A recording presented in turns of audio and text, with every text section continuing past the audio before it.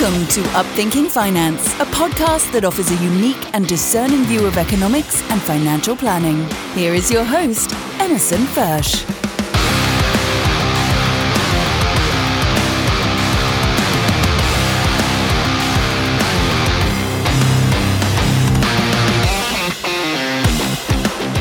Welcome back to another edition of Upthinking Finance. I'm Emerson Fersch. President John F. Kennedy once said, "Conformity is the jailer of freedom and the enemy of growth."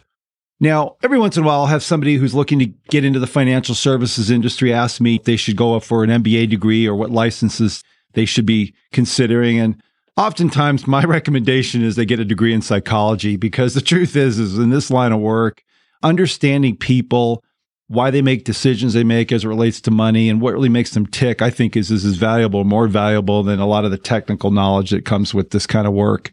In fact, there's a whole research area of the industry called behavioral finance that emerged in the late 80s and is a kind of an ongoing study. And the objective really is just to understand that, why people make the decisions they make. Some of you may be familiar with Dalbar, which is a research company. They compile a number of different statistics related to the investment industry, one of which is mutual fund flows, money going in, money going out. And every year they publish this study that shows what the average investor did versus a variety of markets. And as recently as the end of 2021, the S&P 500 averaged about 9.5%, and the average investor earned about 3.6%. And so the obvious question is, well, what happened to that extra 5.9% of gains? And it's not all attributable to high commissions and fees. The implication is that it's the decisions people make, buying at the wrong time, selling at the wrong time, this kind of thing. So today's guest is going to talk to us about how to take advantage of the other side of that coin, which is not only understanding why people make the decisions they make and how they make decisions, but how to profit from it. His name is Paul Strehle. He serves as the president and senior portfolio manager at USA Mutuals Advisors Incorporated. Paul started his career as a derivatives trader and a portfolio manager at Goldman Sachs and Holt Trading Company. He traded derivatives primarily on the Chicago Board Options Exchange and in the European derivatives markets. Further, Paul was the principal at the Carlyle Group on the quantitative market strategies team and was a global head of solutions at RTS Real-Time Systems, serving on the firm's management board. So it's my pleasure to welcome, coming to us from Boston, Massachusetts, Mr. Paul Strehle. Paul, welcome to Upthinking Finance. I'm psyched to be here, Emerson. Thanks for having me. That's great. Well, let's hope it stays that way. So I guess the place to start is, I'm always kind of interested when I talk to portfolio managers, how you got into the quantitative side, I guess you could say, of the business. And I know you work for big firms. Maybe just give everybody a background on how you kind of got from there to here, because I always think that's interesting, what drives people. Yeah, I'll take you back to the beginning, really. I think tells my story, but it also tells why I'm doing what I'm doing now, which is trading for a fund in a way that would typically reserve for like a managed futures trading strategy. And one thing you'll see, there's a very consistent theme in my background, which is I value systematic, disciplined strategies with a very high probability expectation of consistent returns and modest peak to trough drawdowns. So we also need to have multiple risk layers. And you'll see how that sort of the education of a trader / portfolio manager came to be when I tell this brief overview, and feel free to interject at any time. But more than anything, what we do is we look to have statistical positive expectation on every trade, and we run very tight risk controls. So if you think of a blackjack card counter, we only put on trades when there's a positive asymmetry of risk versus reward. Just like a blackjack card counter, we might bet more or less based on how much edge we perceive there to be. Or we might just sit in our hands and not trade at all. But that gives you sort of a background of what we're doing before I jump into how we got here. And really, by analogy, because you're in LA, Emerson, I'm going to use an analogy for surfing, even though I'm not sure, you being from St. Louis, that's something you do. But my son does. Okay, well, then he can appreciate this maybe. But we're sort of surfers waiting in the water, assessing incoming waves. And the wave doesn't need to be perfect, but it just needs to be good enough for a smooth ride. And that's when a trade will trigger or will jump on a certain wave. The second part of that, which is almost more important, is the risk management portion of it, which is we never want to be swimming naked. And so we make sure our drawstring is tied tight, and we might even wear suspenders or something, a wetsuit or something, maybe a better analogous term there. But we're constantly psychotic about risk management. So how I got to be this person is really comes from my father. My father was a mutual fund manager, actually in the late 1960s and early 1970s. And I don't think he loved the loneliness of being a manager when things were really, really bad. I don't think anybody does. I know doing what you do, I'm sure it can be painful. And particularly when his opinion was against the grain and the grain sort of went against him. So he loved interacting with people. And so we went into a long bear market that serendipitously began with my birth in 1973 and ended in 1975. And he ended up taking a job to run the MIT endowment, and which quite literally was a more collegial environment. And I really learned a lot from his experiences running the endowment. I mean, I was only 14 at the time, but one of the days I remember was the 1987 crash. And he had, with some PhD or Nobel folks at MIT, figured out that out of the money puts were extremely cheap and were far too cheap based on what markets were doing at that time. Because I don't know if you were trading before 87, but things were a bit rocky and the puts were way too cheap and they ended up covering the entire endowment portfolio. And I just remember the next day after the crash, it was a big deal where we lived. And I was like, Dad, how are things going? And they had actually made a little bit of money that day. So that really got me into thinking about markets. But of course, after this wonderful introduction to markets and teachable moment, I went the complete opposite direction and decided to set up to be a lawyer. And I really failed that first lesson, but it stayed in my brain. And then also in college, I read a book, A Random Walk Down Wall Street, which is sort of the Bible for efficient market hypothesis. And basically the book says there's no real edge in pure trading. And so that kind of turned me off to it as well. So on a chance encounter, I ended up going to Chicago and I jumped in the visitors gallery of the CBOE, the Chicago Board Options Exchange. And one of my friends had said, look, being a lawyer is great, but you don't see lawyers clicking their heels, jumping around in the street with joy. And then I walked to the CBOE and it just seemed totally alive. And so I ditched my law school dream and started fresh there working for Goldman Sachs in their market making division. And the way that we consistently made money as a market maker, which is really a dealer for options, was setting the price for any trade that comes into the trading floor. So I was literally in the S&P 500 pit and orders would come into the pit and you would have to sort of judge, almost look in the broker's eyes and figure out if it's a big order, who's the order from. Like you would try to avoid trading with smart money, so-called smart money, like the bulge bracket banks or like a really good hedge fund. You didn't want to be on the other side of that. And if you were, you wanted to get a really good price level. And then you could be more aggressive with retail orders because typically those were smaller and they came in at sort of retail typically has varied views on a certain trade. So I learned a lot about psychology and human beings on the trading floor in the pit in just an incredible lesson. And it taught me, we'll probably focus what we're talking about today, which is the human beings alone tend to operate in a way that is random, but as the collective, they tend to operate in a way that's actually measurable and that you can take advantage of over certain timeframes at certain times. So I learned this lesson basically on the trading floor was that it's trading over certain timeframes, which are typically shorter. There are times when it's not a random walk. And it's pretty clear that that's the case, which we'll talk about a little bit. But I decided at that point, I really wanted to get into strategy development.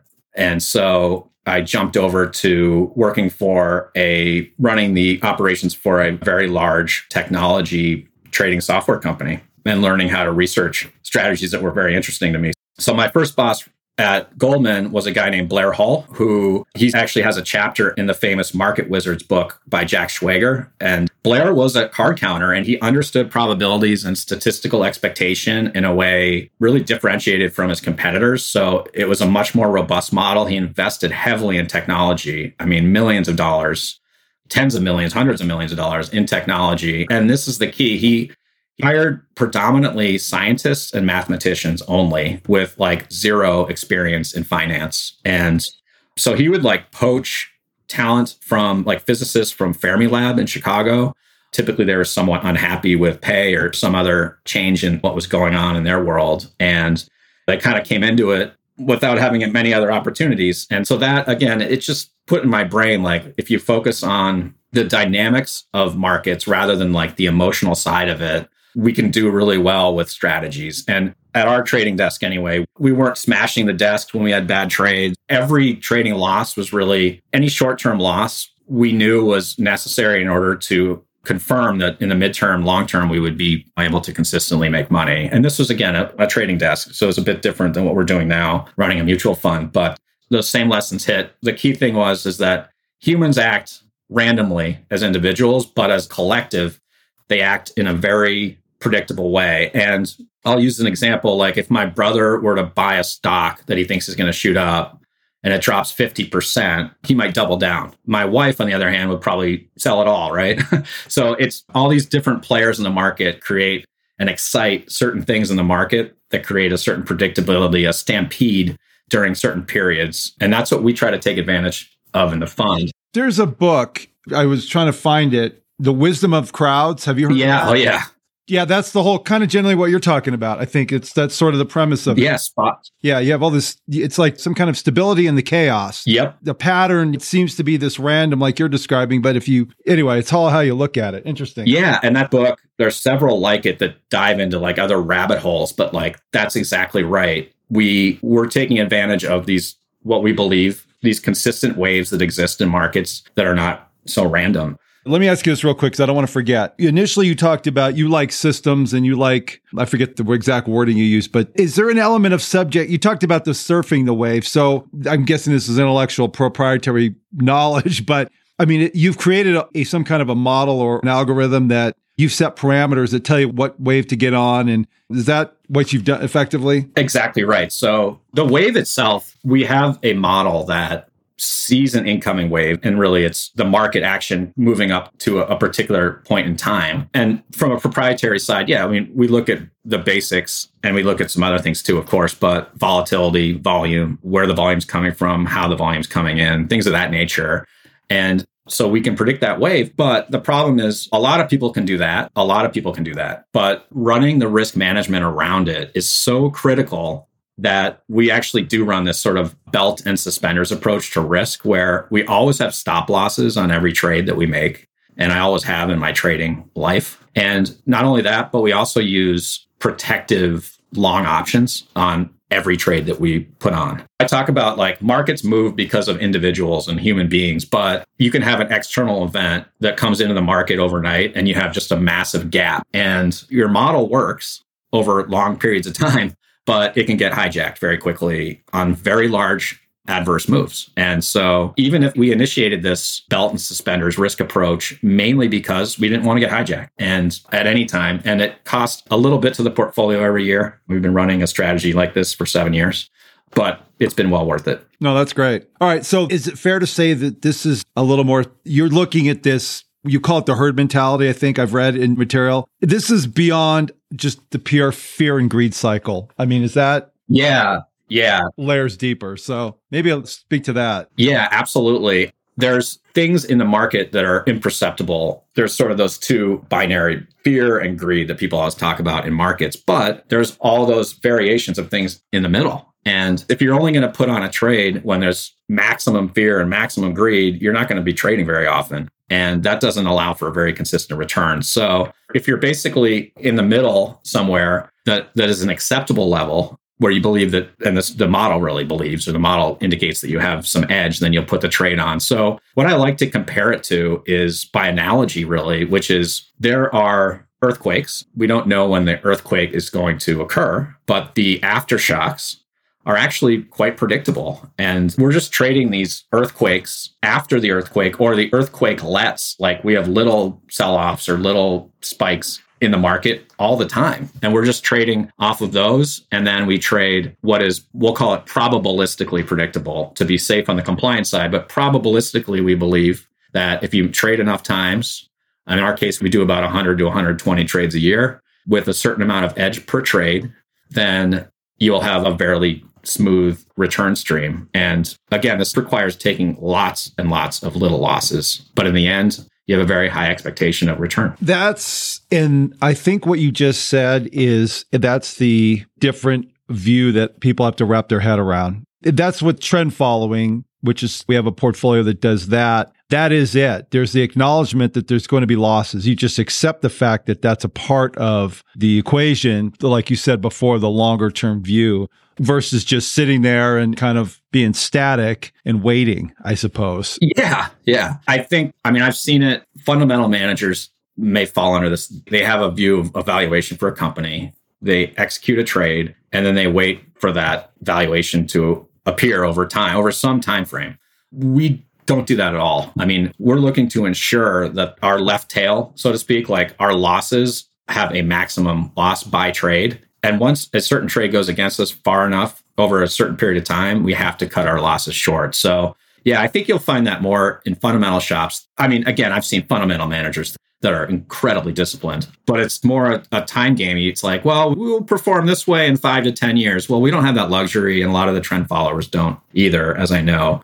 So we just can't take big losses. Otherwise, we won't achieve what I value and what our clients come to expect. Sure. No, I get it. So maybe elaborate then a little bit on the psychology part of it, this herd mentality, because I think that's really interesting. And I know when we spoke before, and maybe I'm jumping ahead a little bit, but this idea that these black swan events, they're portrayed as these, I think, once in a lifetime circumstances. But if I'm getting your view right, these are more frequent because of the behavior element to it. Is that right? That's right. And if you look at the down moves in the S&P 500, let's say, like the number of times the S&P 500 has gone down 50% or more. I mean, we've had that happen twice in the last, 20 years. So that should happen it's like once every 3 million years if it's normally distributed. So there's clearly something not random happening. I promised you a multimedia podcast. Yes. So I do have a video. It's about 20 seconds. I'll remain quiet, but just let me know. The key here is I started trading my electronic trading career in London, and the year was 2000, and London, they opened up the Millennium Bridge. And I think this is going to just allow people to visualize how herding affects certain dynamics. There's certain complex systems. But the bottom line is the engineers thought that human beings would step in ways that are totally random. And so they designed the bridge in a way as a span bridge in a way that they didn't expect to have a lot of swaying side to side. Well, unfortunately, when there's even little movement in the bridge, people start to walk in lockstep. And you'll see the results as I share with you the screen. Hold on one moment. This is great. This is an upthinking finance first. Usually I'm the one putting up the stuff. This is all great. Right, 1 second here. Can you see the screen? Yes, sir. Perfect. All right, I'll stop it there. But you get the idea. You see people initially walking randomly, and then the bridge starts to sway a little bit, and then they start walking laterally, hold their balance, and then just like a stampede happens in the markets. I mean, we saw a stampede on banks last month, which is we had one or two big names say, hey, you need to get out of this bank or that bank. And then slowly other folks started to take their money out. And then everybody took their money out and ultimately had to be taken over by the FDIC. So this happens in social phenomena like traffic jams. We don't know when someone's going to hit the brakes, but we know what the reaction is going to be. It happens in a lot of physical phenomena, solar flares. Obviously, we talked about earthquakes, and it definitely happens in markets, and we all feel it. Get a sense of the broker's eyes. What I saw as a young trader was seeing the fear in the broker's eyes that he knew he had to sell 10,000 option contracts before the close, and he only had 5 minutes. So you knew he was going to continually sell, and you didn't want to be the first one on that order. So we see that a lot in markets. One thing I can do is sort of getting into this herding behavior. I've got a few slides I can share. But one thing I wanted to highlight is my partner actually works in this exact space, which is he's a mathematical, I would call him a world-class mathematician. His name's Arnold Englander. He's a PhD in engineer, and he's worked on the stochastics team at NASA on mapping interplanetary mission trajectories. And his main core work in his career has been working with internet congestion or internet traffic. And so everything he does, his whole career has just been dialed into this phenomena of randomness that causes this kind of stampeding. And so I discovered him, let's put it that way, about 10 years ago. And it was pretty clear he was the guy that was going to be a perfect fit to my ability to run the protective overlays, that he would be a huge help on the research side. So And I'll note, because this is important as folks look at various strategies in the space, managed future strategies, the amount of computational power we have now that we had compared to 25 years ago is just immense. We're able to do things I never thought we'd be able to do on terabytes of data. And it's not cost prohibitive. Even for smaller shops or smaller firms, they're able to compete on a totally playing field. We've been able to take advantage of that. So there's been some trends in the market that have been helpful. So that's great. And I think we could spend an hour talking about just the leveling of the playing field. And actually, I think, in my view, the smaller operations actually have advantages because of not only the ability to access and process information, but something you said about there's an element of an open mind and an independent thought, because how many people bring on non-financial people because of an expertise that ultimately, you know what I'm saying? Usually it's, everybody's looking for somebody with a CFA and these qualifications that are kind of the standard, all the stuff, right? And you're bringing a guy in because he has a specialty in a completely unrelated area that is related. I just think that's really unique. And I think to me, that's an advantage that I don't think a lot of these big operations would even open their mind to. Yeah, I think there's a way people speak in our business that you and I become comfortable with. When I started with my partner, Arnold, he didn't speak in that way. And he didn't have sort of views. I had my own views that were guided a lot by that first book I read, Random Walk Down Wall Street, where I didn't think it could be done. I didn't think this could be done. So, and his was, well, it can be done. I've done it with these big tech companies in alleviating internet traffic, things of that nature. And it's because the randomness we see in internet traffic, the kind of randomness we see, is very similar to the randomness we see in all these other things. And markets have exactly the same setup as those things. I've got a slide that will show you. Let me show you a slide. I'll just go through what we're talking about here. One moment. Let's start here. And we reviewed a lot of this already, but our main assertions are markets are driven by human beings. And that's what ultimately drives them in ways that are estimatable. I'm not going to say predictable again, but estimatable. And human behavior drives markets. So there's opportunity. There's these trends, which I mentioned earlier. And like you said, we could have an entire another 45 minutes on this, but there's been this rise of electronic trading. I mean, trading for the most part took place on the trading floor for decades. And that's very few people could really meaningfully participate. Now we've got anybody with a laptop can trade. So we have a lot of retail coming in, and there's a lot more places you can trade. There's been this fragmentation of exchanges. There's a lot more exchanges. Now, this trend has been also happened while there's been a consolidation, a huge consolidation of actual dealers and market makers. Those are the people that are making prices on trades. And so what's happened is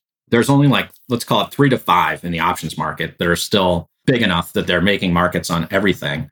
And what happens is, as soon as their inventory gets so high, one way or the other, they have to completely fade orders or reprice all of their options. So we've seen it where markets will go down a lot faster than they used to. They go up a lot faster than they used to. This is a trend that we've seen over the last 10 to 15 years as there's fewer banks, period, but there's fewer folks in the space. That's a big deal. It's a nuance that a lot of people don't see in the market microstructure. And it's a reason why you see more volatility at certain times than others. There's also a lot more sort of retail traders with the aging baby boomers looking to do something, and diverse traders.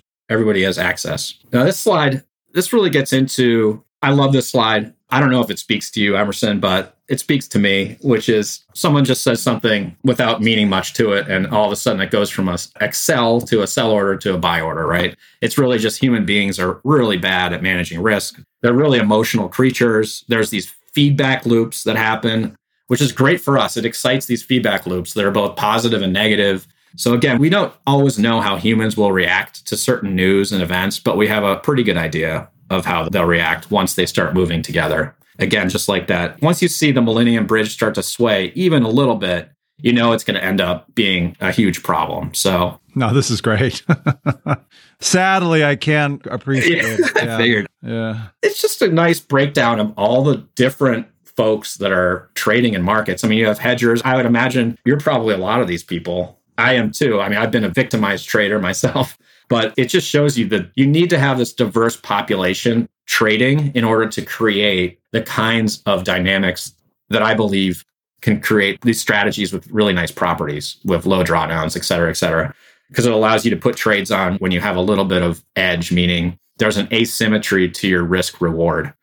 And this just breaks it down. I mean, it's really similar to poker, where in poker, you don't play your hand, you play the player, not the hand. And it goes down to that. Same with John Maynard Keynes. He said there's the beauty pageant analogy he's used, which is it's not who you personally think is the most beautiful in the beauty pageant. It's who you think the judges will think is the most beautiful. And all we're doing, or all we're trying to do as fund managers, is interpret how the people trading markets will react to certain events. On this particular chart, each of these different little subgroups has their own interest, let's say, right? So on an independent basis, they're all doing sort of their own thing. But at some point, the actions of, it's like the bridge again. I mean, that's really a great example. One of these groups start doing things, it in fact impacts the others. And pretty soon, that's just where this pattern emerges. Is that kind of...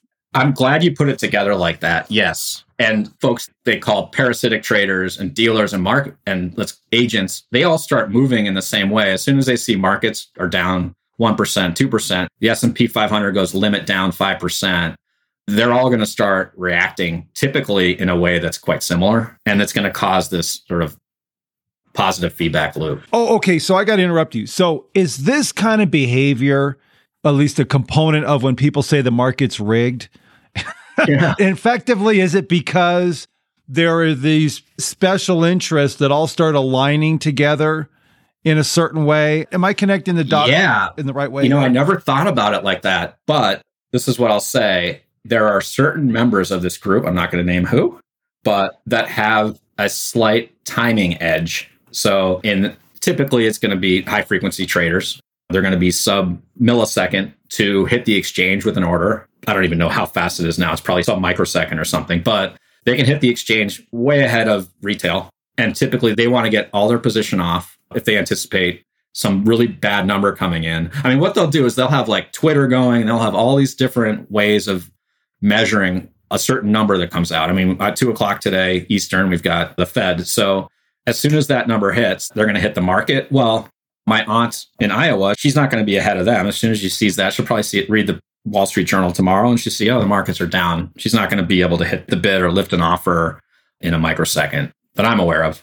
So yeah, it definitely plays into it. Great point. So I'm not going to cause too much brain damage with this particular slide.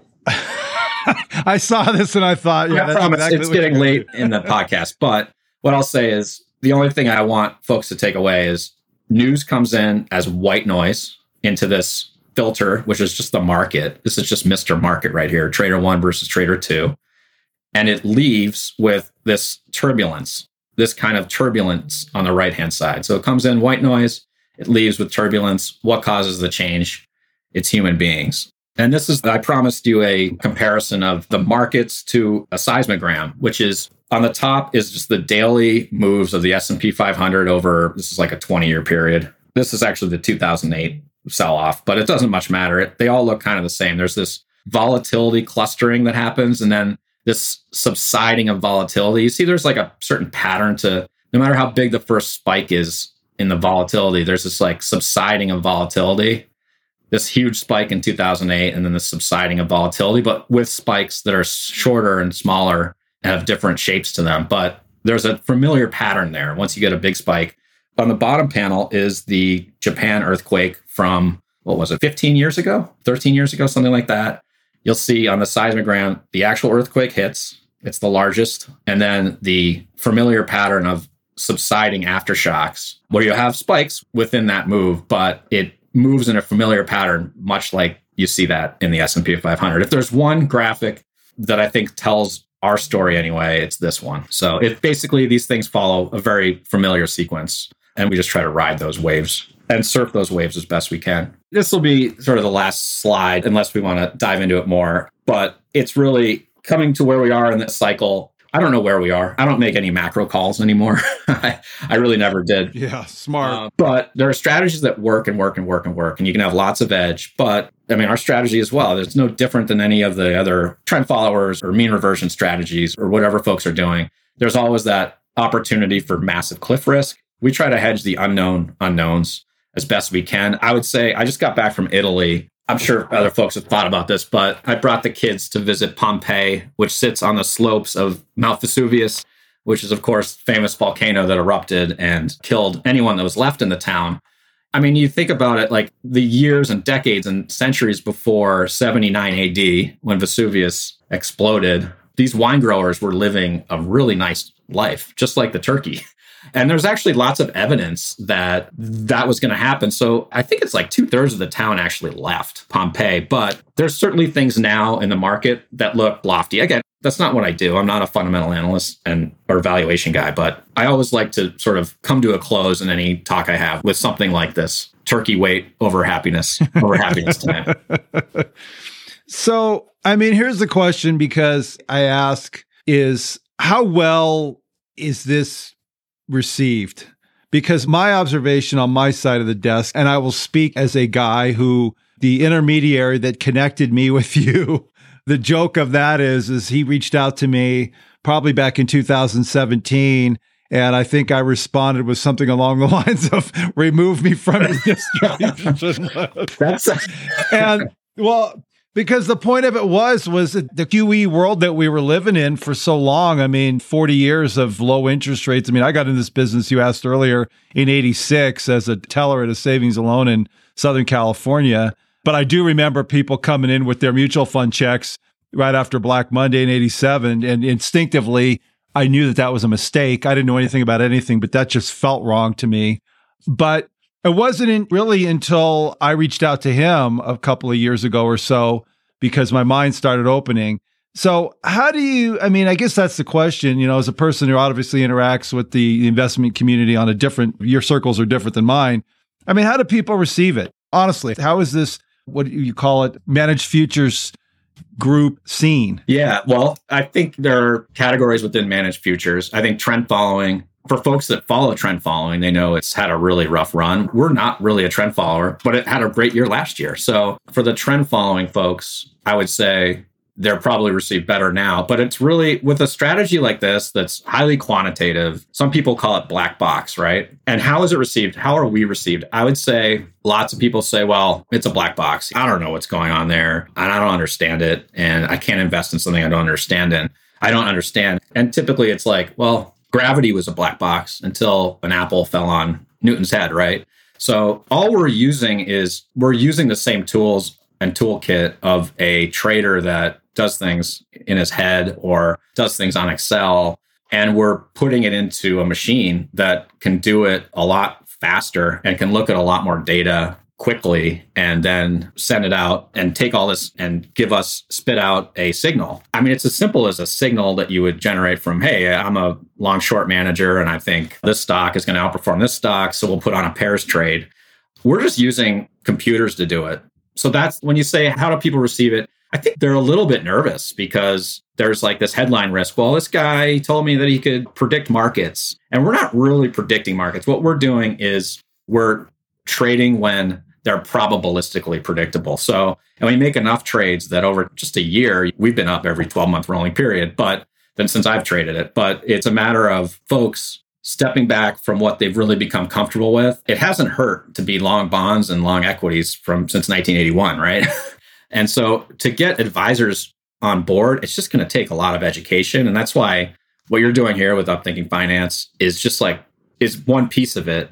I've really just started marketing this particular fund because, like the broker who talked to you 3 years ago, I mean, the first thing he said to me was, Paul, it looks awesome. You've got great returns as a private fund. I'm like the show me state. You're going to have to show me some performance and show me what you're doing on a performance side. So if you can show them performance, then your story becomes a little more easy to sell. I'd say there's a guy, James Simons, who you may be familiar with, who runs Renaissance Technologies. There's a great book about him called The Man Who Solved the Market.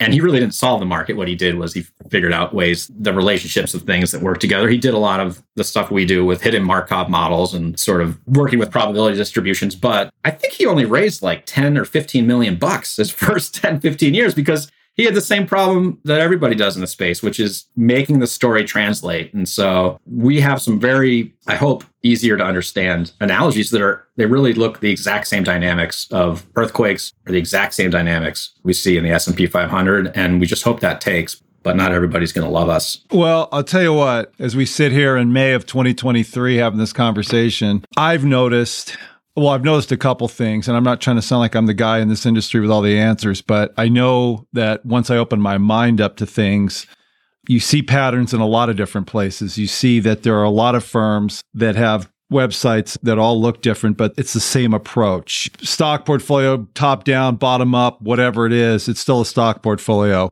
Bonds are bonds, and that's where it ends. And it's just different mixes with different styles, but you're ending up with the same thing. And what I'm finding is there's clients, we're coming in contact with some really interesting people all across the country that they are looking for a different view of things. They are sensing that there's just the old way of doing things. People are ready for something else. And that's why it's not just me being ready as an advisor, because that's certainly part of it, but there's something else going on. And I just think it's really good timing for conversations like this. But I feel like the place for these different strategies and strategies that are coming from, I hate to say it this way, I can't think of the right word, but smaller players, more independent thinkers, organizations that are just a little not kind of tied to a traditional way of doing things, that aren't worried about benchmarks. I mean, the whole thing, I don't know, I've been licensed for 30 years and it just feels like the tide is finally shifting in a lot of ways. Anyway, that's just an observation from me that I think speaks well to the future for what you're doing. Yeah, I think it's more, I hate to say it, but I've got lots of beta risk in my own portfolio. Just a slice of a portfolio of kind of returns we have, which are generally uncorrelated to anything, is nice to have. In some ways, we're anti-correlated when you really need it. I've been getting a lot more calls than I used to get. And it's really, folks have been really comfortable, I think, in a beta world that's been rewarded, and buying dips has been rewarded. There's no guarantee of that. In the next 20 years is going to probably not look anything like the last 20 years. Agreed. So let me ask you this. I didn't get at it in the beginning, but it's kind of a final thought. What drives you? You're a smart guy. You just, like I said, work for some firm and just kind of sit back and track benchmarks and get your bonuses every quarter and buy the select group of, you could do all that, but I know you shared your history, but I'm always just curious really, because to me, there's a bit of a nobility. I keep using that word in these interviews to got people who are taking, I guess, say the hard road, that Robert Frost poem, you came to the crossroads and you took the road less traveled. What drives you that way? Yeah, I think we're not doing it as a public service, but we're about as close to doing it as a public service as you can get in our business, which is, I worked at the Carlyle Group prior to this in their quantitative market strategies team. And I saw there were almost no really good liquid alternatives for retail. And I thought if we could supply a great strategy for retail in a mutual fund wrapper that has daily liquidity, that folks would come to it, because I thought the performance was going to be really, really good. And it has been. And it's done what we said it would. And I think that we are really growing from here. We've tripled our fund size in a very short order, but there's not a lot of alternatives right now for retail that's not correlated, because everything's kind of floated into some kind of beta proxy funds. So that's what drives me. And it's the same thing that drove my dad to work for a college rather than be a mutual fund manager. I think I still have that. Maybe a little bit of a chip on my shoulder about offering something that people will do like what we say it does. I appreciate that. I really want to thank you for the time, Paul. It's just one of the things that's been a real benefit for me meeting people like you is inspiring doesn't fit, but there's sort of a hopefulness that comes from people who are looking at this kind of work beyond just collecting fees, that there's a higher purpose to it. And that's kind of the firm that I run with my partner, Amy. And I'm glad that there's a consistency, because now we're affiliating with people like you are on that same plane. And I just think there's a power in that. And again, people seem to be responding. I just want to thank you for your time today. It's great talking to you. Thanks so much for being on Upthinking Finance. Yeah. No, this was my pleasure. And more we can educate together, I'd love. So thanks a lot, Emerson. Awesome. It's been great. Thank you, my friend. Thank you. Emerson Fersch is a registered representative with and securities offered through LPL Financial, member FINRA, SIPC. Advisor services offered through LPL Financial, a registered investment advisor and separate entity from Capital Investment Advisors. The opinions voiced in this podcast are for general information only and are not intended to provide specific advice or recommendations for any individual. To determine which strategies or investments may be suitable for you, consult the appropriate qualified professional prior to making a decision. The guest speakers and the companies they represent are not affiliated with or endorsed by LPL Financial or Capital Investment Advisors. Individual tax and legal matters should be discussed with your tax or legal expert. Economic forecasts set forth may not develop as predicted, and there can be no guarantee that strategies promoted will be successful. All performance referenced is historical and is no guarantee of future results. All indices are unmanaged and may not be invested into directly. There is no assurance that the techniques and strategies discussed are suitable for all investors or will yield positive outcomes. The purchase of certain securities may be required to affect some of the strategies. Investing involves risks, including possible loss of principal.